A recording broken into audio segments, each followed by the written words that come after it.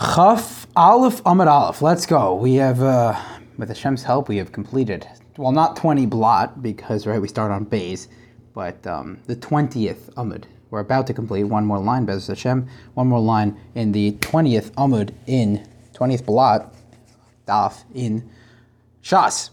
Zok the Gemara on the bottom, we are on the bottom line. The first word on the bottom line, we are picking up in the middle of a conversation, just a refresher. We said yesterday that a Baal Keri, one who had an emission and therefore is obligated to go to the mikvah, prior to going to the mikvah, he should not say Kriya Shema, rather he should think Kriya Shema. So we had a discussion in the Gemara, is thinking like speaking, right? So one opinion was thinking is like speaking, so then how is he allowed to do it? He didn't go to the mikvah yet. The answer is because it's not really like speaking in terms of that, it's only like speaking in terms of being yard to the mitzvah. We had another opinion that said thinking is not like speaking. So then what's the purpose of him thinking Kriya Shema? Just don't do anything. What's the purpose of it, right? Then speak it. So what's the point? We said the point is that he shouldn't be parish min hatzibur. He shouldn't do something that shouldn't. If the tzibur is doing one thing, he shouldn't do another thing. So now the Gemara asks, if you're worried about him being parish min hatzibur, if you're worried about him separating and being different from the rest of the tzibur, let him read another pasuk. Why does he have to read Kriya Shema b'dafka? Let him read another pasuk. They won't know the difference. So no, it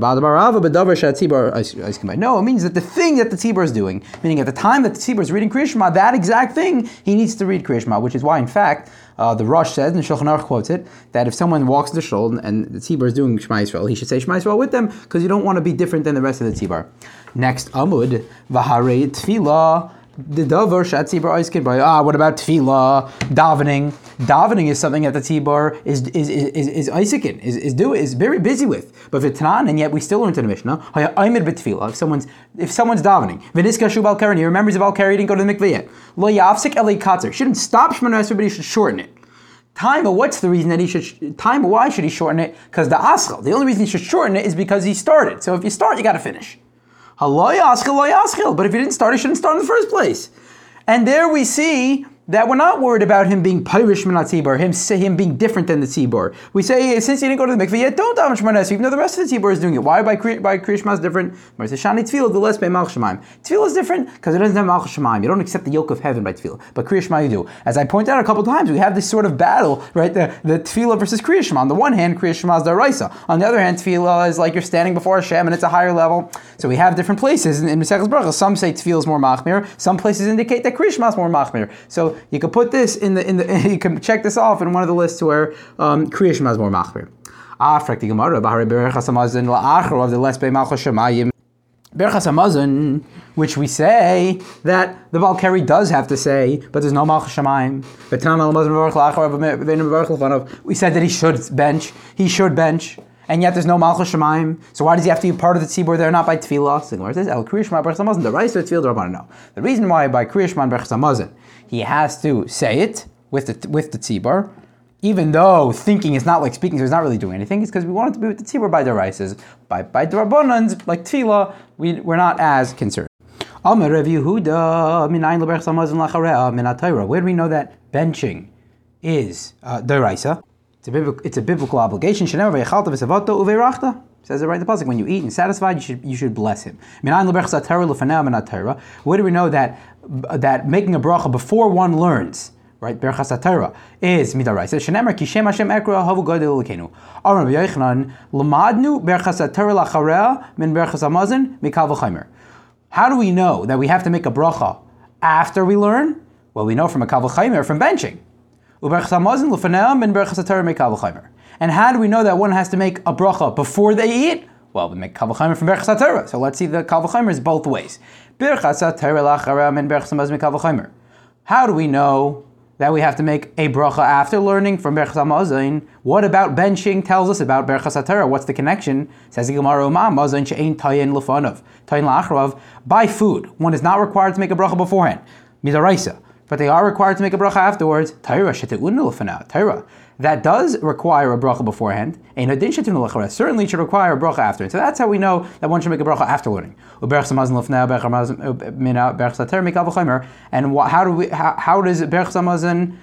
Berachas HaTorah prove to us that we have to make a bracha before eating? Here, the following. By Torah, which does not require a blessing afterwards, but it does require one beforehand, mazon. By eating, that does require one afterwards. Certainly, it would require afterwards. So that's how we know that by eating, you have to eat before. By eating, you have to make a bracha before, and by Brachos Torah, you have to make a bracha after. We learn them from each other. The Gemara says, no, that's not a good proof, because eating and Torah are different. How? Because there is a difference. Because food, you're getting hana, you're getting pleasure. Now. You get pleasure from Torah too. Slow down there. Obviously, Torah is the most pleasurable thing one can get. In fact, the Eglei Tal says that the highest level of learning is getting pleasure from the Torah. Right? By all their mitzvahs, there's what to say that you shouldn't get hana from the mitzvah itself. That's why we have separate brachas. We have berachas ha-mitzvahs and berachas ha-nenen. Because mitzvahs you're not per se supposed to get hana out of the mitzvah. But Torah is one exception. Torah you are supposed to get hana out of that. Like I said, the Eglei Tal says that's the highest level. But we're talking about physical pleasure, right? Torah doesn't provide physical pleasure, food does. So there's a difference. And another difference between the two is that Torah gives you eternal reward, right? We know that. We know it gives you incredible reward, and food obviously does not. And furthermore, why are you going to learn the bracha beforehand from the bracha after? That doesn't make any sense. So we have a contradiction here. Indeed, and it stands.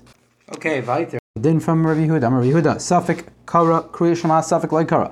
If someone is not sure whether they read kriya shema or not, einay chayzer kara, he does not repeat it. Safek amar ve'emes v'yatzev, safek loymer amar. If he's not sure whether he said emes v'yatzev or not, chayzer v'yomer emes v'yatzev, then he does repeat it. My time, why is emes v'yatzev more strict than kriya shema? Because kriya shema d'rabbanan emes v'yatzev d'oraisa, big chiddush.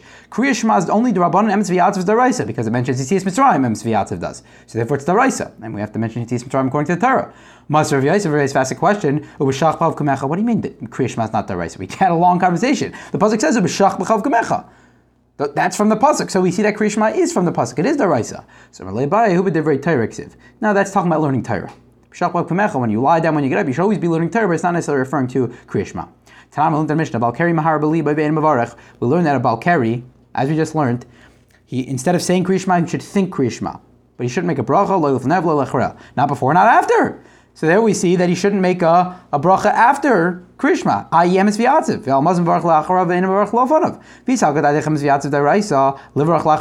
And if you're going to say the emes v'yatzev is Daraisa, why shouldn't you make the brachos following Kriya Shema? That includes emes v'yatzev, which is Daraisa.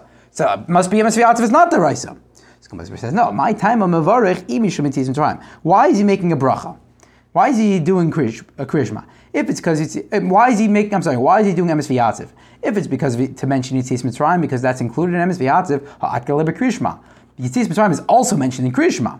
So he already took care of that. Let's say he says this one, he doesn't need that one. Kriya Shema adifa de isbei tarti. So why do you need one as opposed to the other? Because Kriya Shema's got both. It's got both.